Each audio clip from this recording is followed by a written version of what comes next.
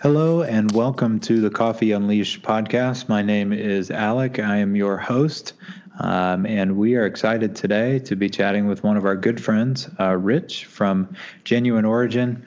As you know, if you've been following the podcast, we talk about coffee business and everything in between.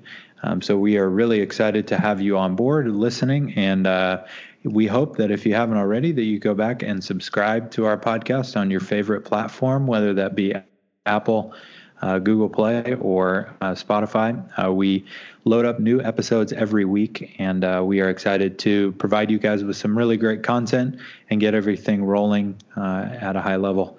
2019 is a big year for us on the podcasting end, so make sure and stay tuned as we'll be launching a lot of new things on this platform. So thanks again for your support. Really excited to have you here. Again, if you have any questions for us and maybe more specific topics you'd like to hear about, you can email us at hello@indiecoffeeroasters.com. That's the best platform for us to interact with you as far as questions being asked here, as well as potential future guests. Go ahead and email us there. If you'd like to follow along with everything Indie Coffee Roasters, make sure and check out Facebook, Twitter, and Instagram. We will interact as well as post new content there on the regular as well. So let's go ahead and get into things. Episode 27 of our podcast. As I said, we've got our good friend Rich from Genuine Origin here. So Rich, what coffee have you been enjoying lately? That's a great question, because this time of year is known as the big wait in the coffee industry. This is when we're all waiting for fresh crops to come in. So we're sort of, I think a lot of coffee roasters are kind of going through a lot of their inventories, looking at what's coming in, cupping pre-ship samples. Two coffees I've been enjoying a lot lately is a coffee from Papua New Guinea called Kiam that came in not too long ago, and it really is surprisingly delicious with some interesting like green tea flavors, nice bit of fruit in there, and a lot of caramel, like concentrated fruit sugars, caramelized sugars. It's kind of like a good morning coffee and just a good daily drinker. There you go. Yeah. And we launched our Kiam about a month ago, and it's been from Genuine Origin. It's been rolling really well also. That's great. I'm also enjoying some coffees from Peru, because we've got some like Peru Chonta and Capili that are in that. Again, similar, just like super sweet. I think it's exciting. We're looking forward to some of those really wild, bright, and complex coffees from East Africa coming in the next few months. But right now, just kind of enjoying some of these really just approachable, super sweet coffees. Mm-hmm. So obviously, Rich knows his coffee. So for all of our viewers out there who are listeners, I guess, who haven't heard from you before, give us a little bit of background into what you're doing now, and then we can dive into where you come from as far as the coffee industry. So I am currently working with Genuine Origin. I've been here since the rollout of this project. We're a company, we're a Volcafe company, and Volcafe is a 170-year-old coffee importer from Switzerland that's involved in coffee origins all over the world. The Genuine Origin project, we really focus on coffees that are sourced through the Volcafe way, which is a farmer direct, it's a direct farmer support program that started by Volcafe about 4 or 5 years ago. And that's our focus for the coffees that we bring in and that we feature through Genuine Origin. Yeah. So, we've chatted a little bit about, as a company, we've talked about green coffee and why that's so important to understand where it comes from. Obviously, education is very big for us at Indie Coffee, but green coffee, at least it feels like on that end of things, there is a disconnect between the consumer and, maybe the farmer. So what are you guys doing to help improve that as far as, Genuine Origin goes? Well, our focus is on helping to create profitable farms. There's farmers have been coffee farmers, and a lot of agriculture, a lot of farmers around the world get stuck in a cycle of poverty. And I think we know about this history of coffee and, attempts to try to break this cycle of poverty through paradigms like fair trade and direct trade. And part of what we're trying to do with Full Cafe Way is educate coffee farmers and work with them on everything from, basic accounting principles of figuring out and tracking your costs so you can make sure that when you sell your coffee, you're making a profit. Or be aware if you're not making a profit. You want to make sure that you're selling your coffee for more than it costs to produce it. But there's also a lot of just hardcore agronomy that they're offering to these producers around the world, everything from soil sampling to test fertility of soils to help figure out proper placement of soil inputs like different kinds of fertilizer. There's work with companion planting with different leguminous plants and trees to help fix nitrogen in the soil so that you can use less fertilizer because fertilizer is expensive. So the idea is to kind of be a more efficient farmer and a more efficient business person to bring down your costs, but also to really focus on productivity and quality because productivity is going to increase, pounds per acre that you can bring in, and quality increases dollars or price per pound. So this combination of bringing down your cost, improving your quality and your productivity, that should create more productive and more profitable farms. That's the thought behind this program.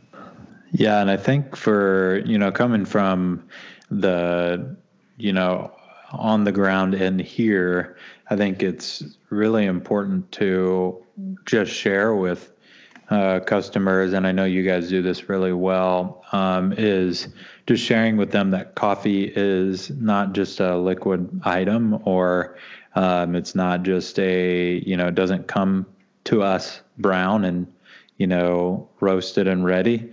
But it's a plant that's grown and then picked and processed and all of that. I think that, even in our customer base, and I'm sure in a lot of others, they don't have any idea where that comes from. And obviously coffee being something that's heavily saturated and consumed, I guess the resurgence of knowing where your product comes from feels like it's starting to be of importance to the consumer, where, maybe 10 years ago or so, it wasn't as important. So, and, I think too often too, coffee's really looked at it as a commodity, you always hear this fact about coffee's the second largest traded commodity behind oil, which may or may not be true. I've heard a lot about that, but, coffee's all about people,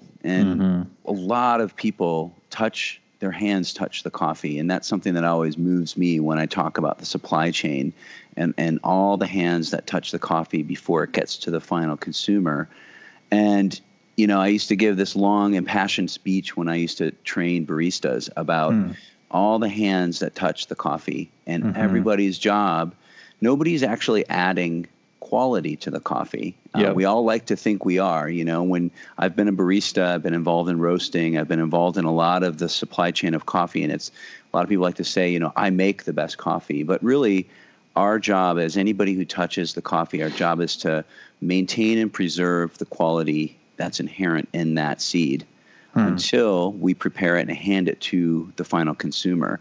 And, so I used to put this sort of heavy trip on baristas, like, you know what, man, like so many people have worked to maintain the quality of this coffee and get it to, get it out of the country in time, harvest it only when it's ripe, and then through the whole process, sort out all the Quakers and all the defects, and then get it to the roaster on time. And then the roaster has to really pay attention so that they roast it well. And, don't over roast it, don't under roast it. You really want to bring out the flavors that are inherent in that seed. And then, when you brew it, you want to use the right temperature and the right water and the right brew method. And so you're the final hand that touches that coffee, and you have the responsibility to preserve that quality and hand it to the final customer.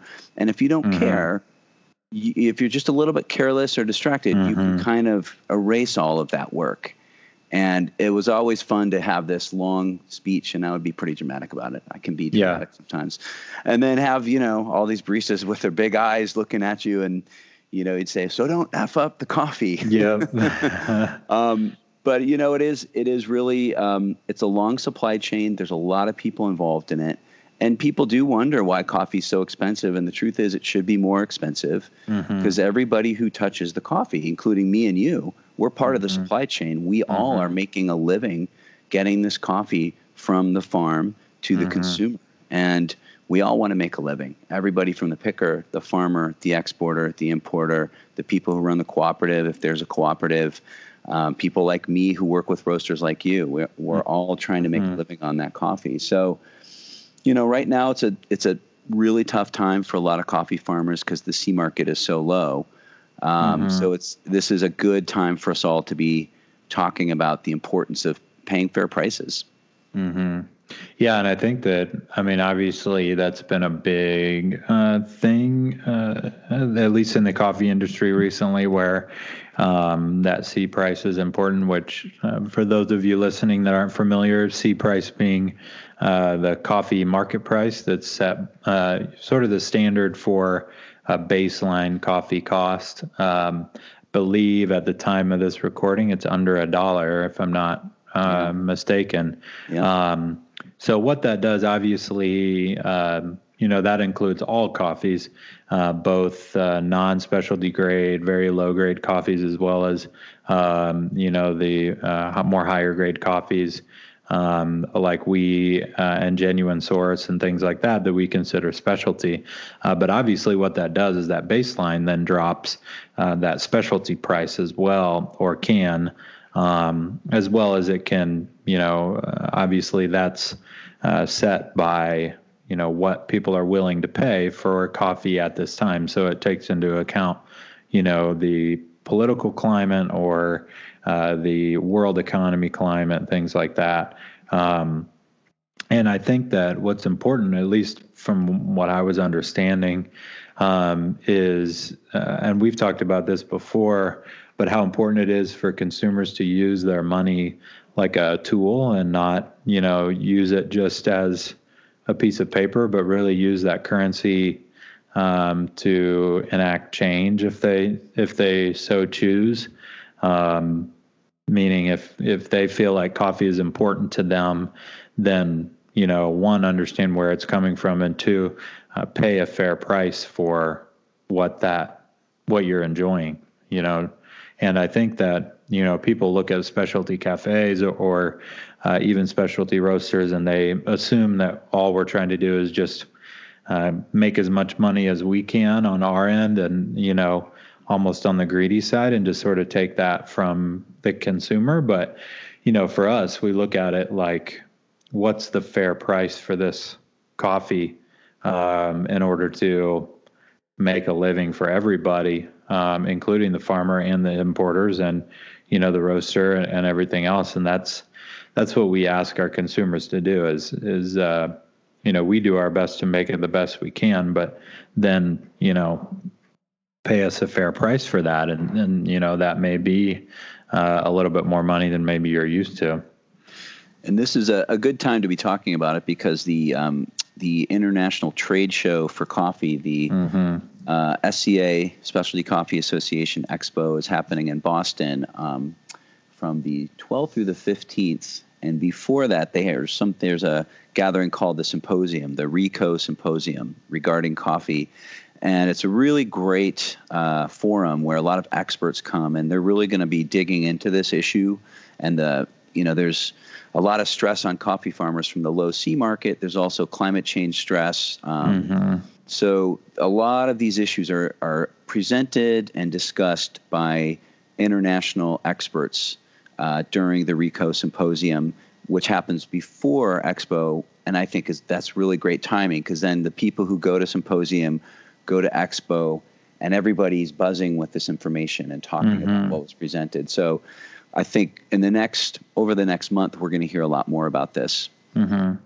Yeah, and I think it's really obviously specialty coffee, at least in our context, is on the rise right now. We talk about specialty cafes, and what looks like specialty roasters is becoming a heavily saturated, market in the U.S. And but I still think it's important for people to remember that even coffee culture in the United States is still fairly young compared to the life of coffee being grown, and it's not out of reality that if we don't make a change, that after the next couple generations, there may not be specialty grade farmers anymore, because they're not able to pass that trait on to their next of kin or anything like that, and then the United States starts to feel that as well. That's one of the most shocking things that I've heard, and this is part of what the Volcafe Way is really trying to address. When I was in Kenya, so when the exactly what you're saying about the children of coffee farmers, a lot of them, and this is happening in America as well, really all over the world. Kids are leaving the farm, going to cities, pursuing higher education, which is great for them, but you're looking at the future of things like coffee and I've heard in Guatemala, when I was studying coffee in Guatemala, the average age of coffee farmers 46. And in Kenya, I was shocked to hear that the average age was 64, which was shocking to me. And, you just end up looking at that and you say, is there going to be coffee in Kenya in a generation? I was there last year and I saw there's a zone where coffee and tea are both farmed. And I saw a number of coffee farms and being replaced by tea. So a lot of producers, a lot of farmers, a lot of small producers as well were looking at the coffee market and they were looking at tea. And one difference is with tea, you can continuously harvest the tea. So every week you can go and you can sell the tea you harvest, you get a little money. With coffee, you spend the whole year tending to your plants, tending to your trees, fertilizing, pruning, and then depending on where the market is when it's time to sell, you could have a good year or you could have a really bad year. So it's looking at trends like that. That's a lot of what like World Coffee Research, WCR, is addressing. There's a lot of organizations out there right now that are looking into some of these long-term threats to coffee supply. So again, a lot of this will be discussed at Symposium, and SCA is a great place to really get a lot of more information about these topics. Yeah, and I don't, fully understand the reasoning behind it, but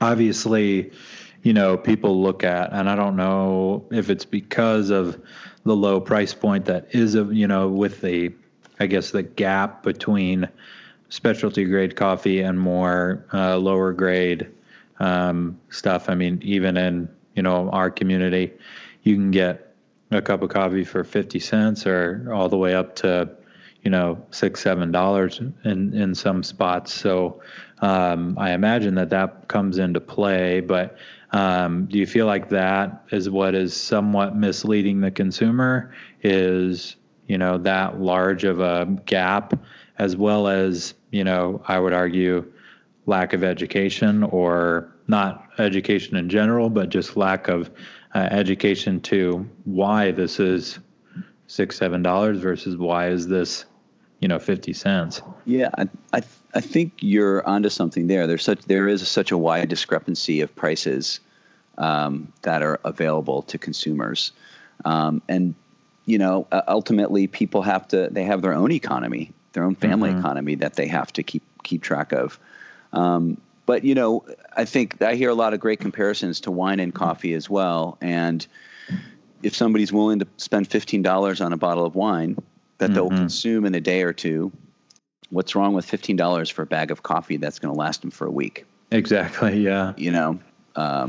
So I think a lot of education definitely has to go into it. And honestly too, the answer that I keep coming to more and more, and the longer I've been in coffee, it's been 25 years since I first started learning about coffee and been in the industry, the more the answer is it's complicated. Yeah. And I had a great conversation with Joe. Was it with Joe or was it with you, Alec? I think we were talking about the potential blog post that I'm still marinating on. Oh, yeah. That I'd love to write for you guys. Uh-huh. And, I'm like, that would be a great subject, is it's complicated. And with some good examples of sourcing in Sumatra is very different than the coffee trade in Kenya. Yep. And the coffee trade in Brazil is incredibly different than Colombia. Uh-huh. And so I think a lot of people like to go for quick answers and easy answers, but it's complicated. So I think it's great to dig into this complicated aspect, origin to origin, but also really dig in a little bit with an eye on, illuminating some of these answers that are out there that are, some people or industry, you see some answers being positioned as black and white answers, when the truth is it's not really a black and white topic. It's complicated, but the details are important. So people should really pay attention and kind of dig in and get to know the details. Yeah, and I was just trying to think of comparisons to, why people maybe are willing to spend, if you think of it like top shelf, liqueur versus, bottom shelf or well or whatever that is, and why people are willing to spend, a lot more money on, a Grey Goose or, something high caliber versus something, inexpensive. And I feel like some of it is tied to the status symbol, as well as potentially some of that universal language that, you go to any bar, and if you want Grey Goose top shelf, you'll be able to get it, as well as you can get their, well level, vodka or something like that. But it's almost like when you can achieve that status and be able to afford $60, $70 a bottle, that's almost like a common language, where I feel like, the coffee specialty level, there's cafes that are very small that, don't have a large brand awareness, but they are still charging, top shelf prices, a lot of which because that's what they have to do to continue to grow. So I wonder, if some of that is part of the problem, that, there isn't, you don't just, you can really charge those prices at any point, without, and be considered more. It's almost like that specialty cafe is like the blanket statement for top shelf, but there's not really any higher level standard to signify, what's the difference between one micro roaster versus another. Yeah. Well, also I think, it's our job in the specialty industry to make our environments as welcoming as possible. Yeah. And to welcome people, and people who might be intimidated, by a specialty cafe and by the prices and the language. And so it's our job to welcome people in. But there's also, I think one of the most satisfying, moments in my career over the years, and I'm sure you've had this experience too, is when you turn somebody on to an exceptionally good cup of coffee, and they drink it and their eyes get big and they go, wow, that is good. I didn't know. They say, I didn't know coffee could taste like this. And then, you see that person later and they say, you ruined me because I can't drink that bad stuff anymore. Ever since I've had that good coffee, I have to go out and get it. And they say, great, man, I got another one. And so, a lot of times when I look at specialty, other specialty roasters and cafes, and, I owned a cafe years ago, and one of the things that, I did was we had all these independent shop owners who were worried about making it, because it's hard to make it as an independent small business, as you know. And I said, look, we're not each other's competition. I said, it's bad coffee that's the competition. Yeah, right. It's poor quality coffee. We should work together to be more welcoming and bring more people into the fold, and say, look, that gas station coffee might be free or next or close to it. But this coffee, it really is better. And come on in. Let me give you a cup. and I used to sample a lot at my cafe, and I used to try to get people in just to say, don't let me convince you, taste it. The proof's in the cup. That's one of my all-time favorite sayings that I still use all the time is the proof is in the cup. When people argue about brewing methods and, now that I'm in the green game, people like to really sort a lot, which is great. I love, we're all learning a lot about that, but I always say, look, let's taste it. The proof's in the cup. How does it taste? So. Yeah. And I think that, we've been paying attention to a lot of that stuff. And I think that, I've tried to share with our team, and that is like all of this science and all that, we're a very regimented type of company, but we're also very freewheeling and artistic. And so, we've always said, like, trust your palate from a staff point of view. So that's usually the first thing I ask is, we get a new coffee in and they're asking, well, what, we tried it at this grind size, but I didn't like the particle size or whatever like that. And, I always ask them, well, like, what does it taste like? Or, does it taste good to you? Or do you like it? Or have you guys are definitely palate driven. I'll tell you, I've told you this before, but I think it's worth repeating. I have never had a single origin espresso like I did at your shop on the Mod Bar. And I think it was the Limo, right? Oh my God, that blew me away. I know, and this is this is why I love coffee. I know that coffee really well. I've cupped it a lot, and I've watched that coffee from fresh crop go through the year, and it developed and changed.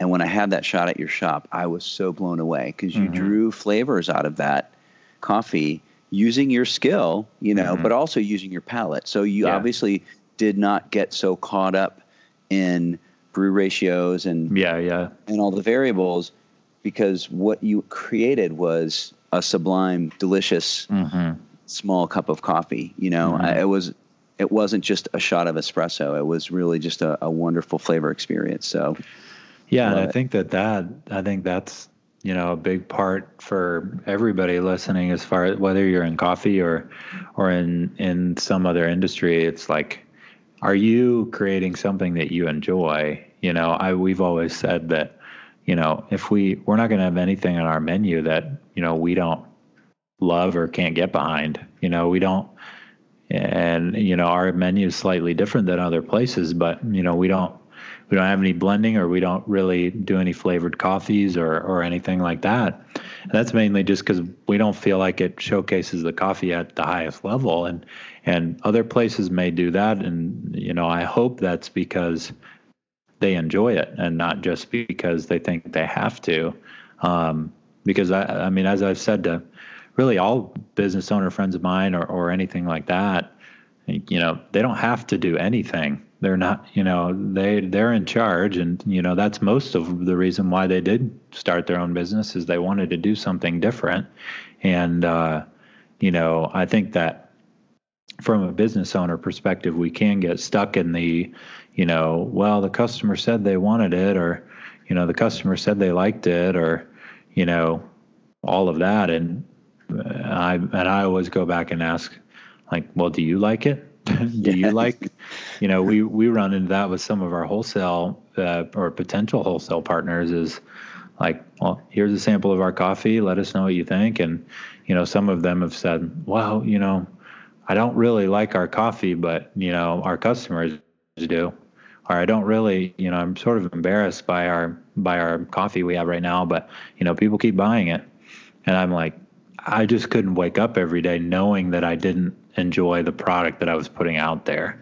It's because it feels a little bit dishonest, not that they're lying to their customers at all, but just that, obviously as a business owner, we're guiding, their palates. It's always like, almost like when you look up to someone and they do something, when the barista says, oh my gosh, that's my favorite coffee. Have you tried it yet? 9 times out of 10, that customer is going to try it, unless they've, had some aversion to that before at another place. The idea of suggestion is pretty strong. So, if you don't like the coffee or a commodity that you have and you like another one, I feel like your customer base is going to listen to you, because I know it's an insanely awkward moment when your customer asks you, well, what do you think about the drip coffee? And then you either are faced with lying to them or being honest, and that can be awkward. Yeah. Indeed. So, yeah, I just, and I think that passion and that excitement, especially for coffee, is what will continue to elevate that price point, is, the continued education behind, where the coffee's coming from, why it maybe takes so long, or maybe why, for us, we run into, well, what do you mean your coffee's seasonal? Or what do you mean, like, you just had that last week and now you don't have it anymore? Yeah. So even that type of conversation and sharing with them that, well, yeah, coffee's grown and then it stops growing and they have to plant more. And, it doesn't come from here. We have to import it in. And so even that education piece is important. And I think that brings it back to a little bit of, really in any industry that you're in as a business owner, especially a small business, if you don't have, millions of marketing dollars, one-on-one education or customer-based education is vital to growing your business. Absolutely. Yeah, that's for sure.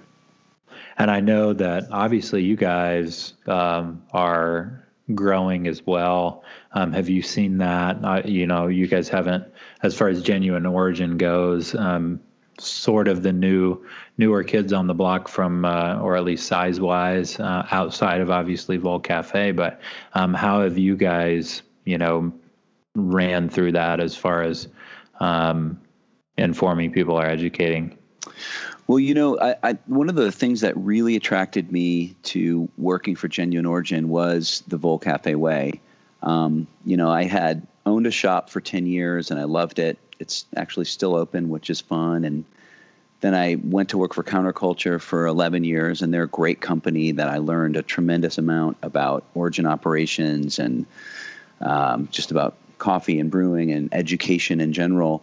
But what really attracted me to coming to Genuine Origin was this incredible depth that they have at Origin, hands-on working with coffee farmers, and they have for generations of coffee farmers.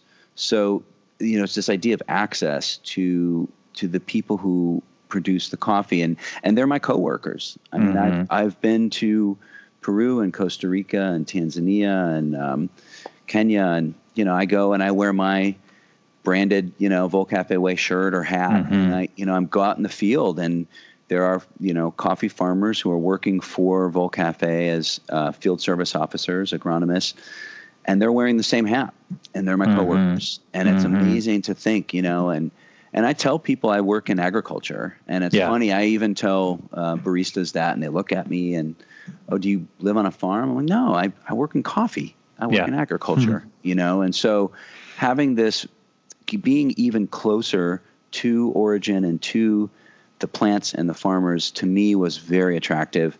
And so we are still working hard. I mean, this is something that we're talking about all the time with my coworkers and in the office, is being as authentic as we can to the producers and really telling the story. We've done things like list in our community lots, listing all the producers who contribute to the coffee.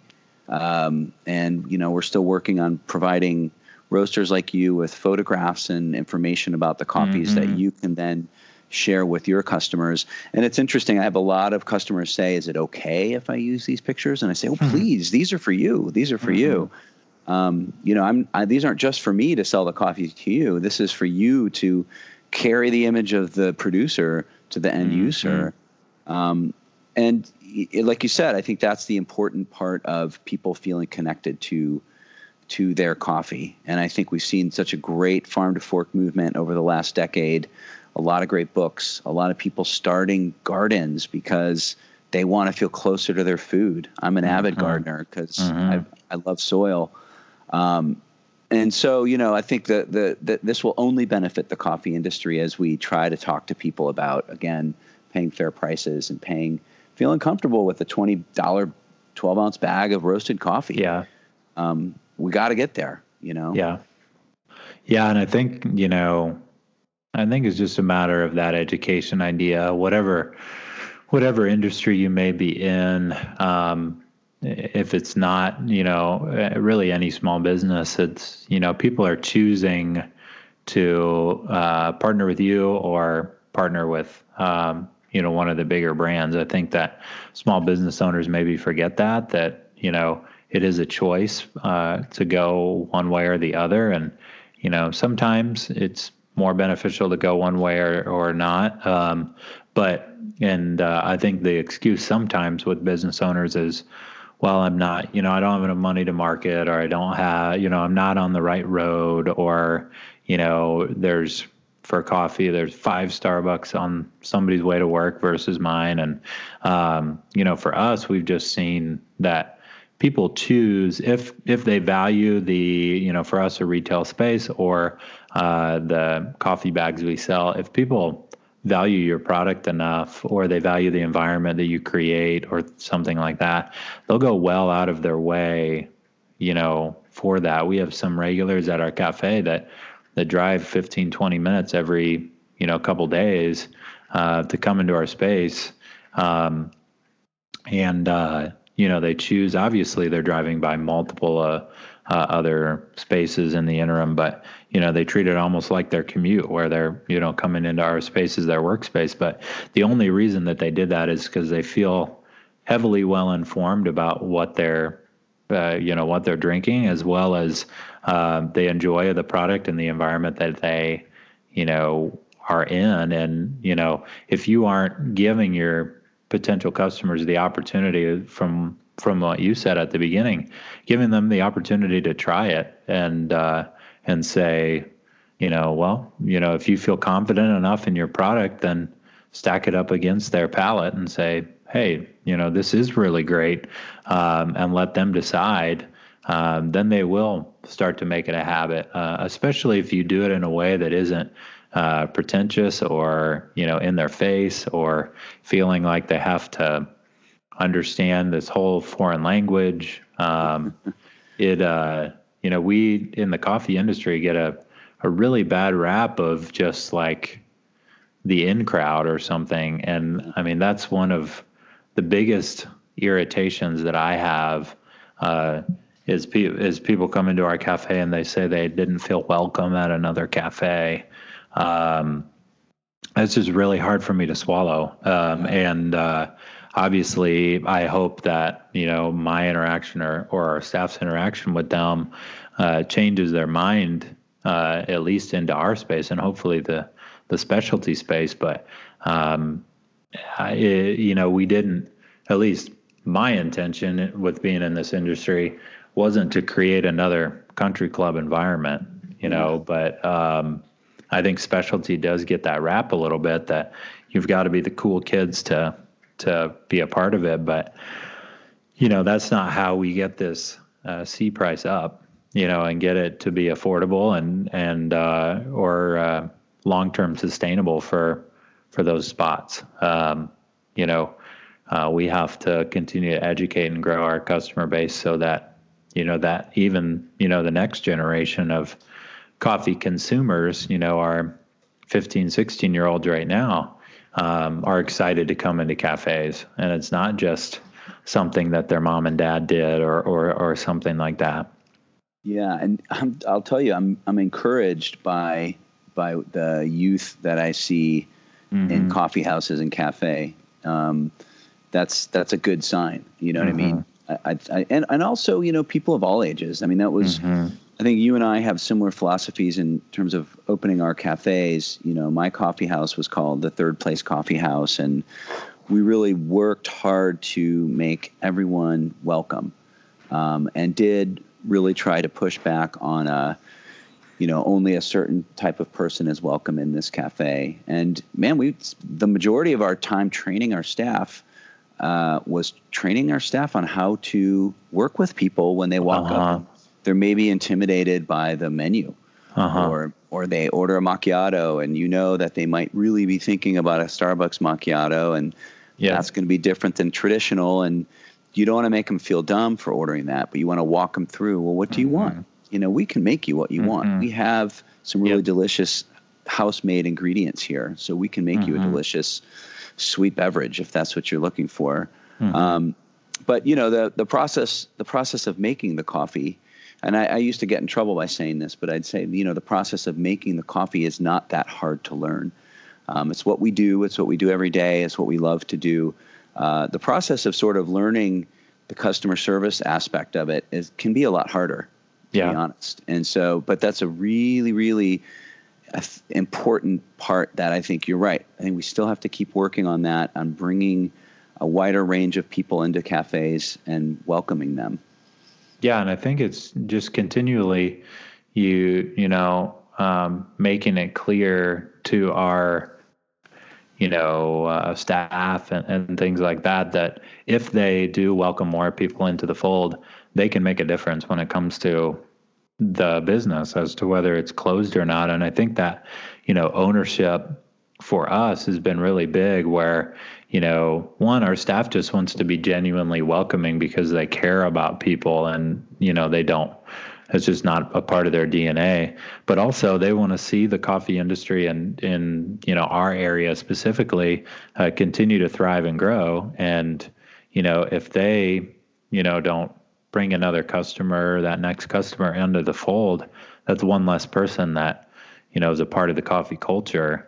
And that's one less dent into, what could end up being not a coffee culture. So I think some of that is really important for people to think about too, is how is your staff having a positive or a negative impact on the culture of whatever industry you're in? Are they improving it, or are they, setting it back by the way they interact with customers? Because they're doing one or the other, and figuring out what that is important. It's true. Yeah. Yeah. Well, Rich, thanks for hanging out a little bit. We're coming up on a little bit around 40 minutes or so, but it's been really great to, I think, inform our customer base and our our guys listening about where coffee's at and why it's important to continue to value what's going on, and show, like we've said before, that there's an impact when it comes to the dollars spent. And if you want to have an impact, then be informed and understand where your money's going. Yeah, and so obviously you guys have a lot of great information about the coffees you source. So if you want to learn more about even where some of our coffee comes from at Indie Coffee Roasters, check out genuineorigin.com. They have a great blog there where they highlight some of their farmers as well. And obviously check out indiecoffeeroasters.com, where we talk about on our blog the importance of direct trade and farmer first coffee roasting as well. And if you're interested in obviously trying any Genuine Origin coffees, all 6 of our coffees come from there. So check out store.indiecoffeeroasters.com. You can grab a bag, and all the tasting notes are there as well. So yeah. Thanks so much for being here, Rich. I really appreciate the time, and it's always great to chat. Likewise. I look forward to coming and drinking espresso again soon. Yeah, we will have it looks like we have the Limo again over the summer. So I'm come so back excited. Around. Yeah. So, well, yeah, thanks again, Rich, and excited to continue to work with you guys. And we will make sure to link out to all of your stuff as well. Thanks again. And I appreciate your time. All right. We'll take care. All right. And remember, guys, if you have any questions, you can email us at hello@indiecoffeeroasters.com. Don't forget to subscribe to learn more about our platform here on the Coffee Unleashed podcast, and follow us on all social media platforms to stay up to date on everything Indie Coffee Roasters. Thanks for listening, guys, and always enjoy your coffee unleashed.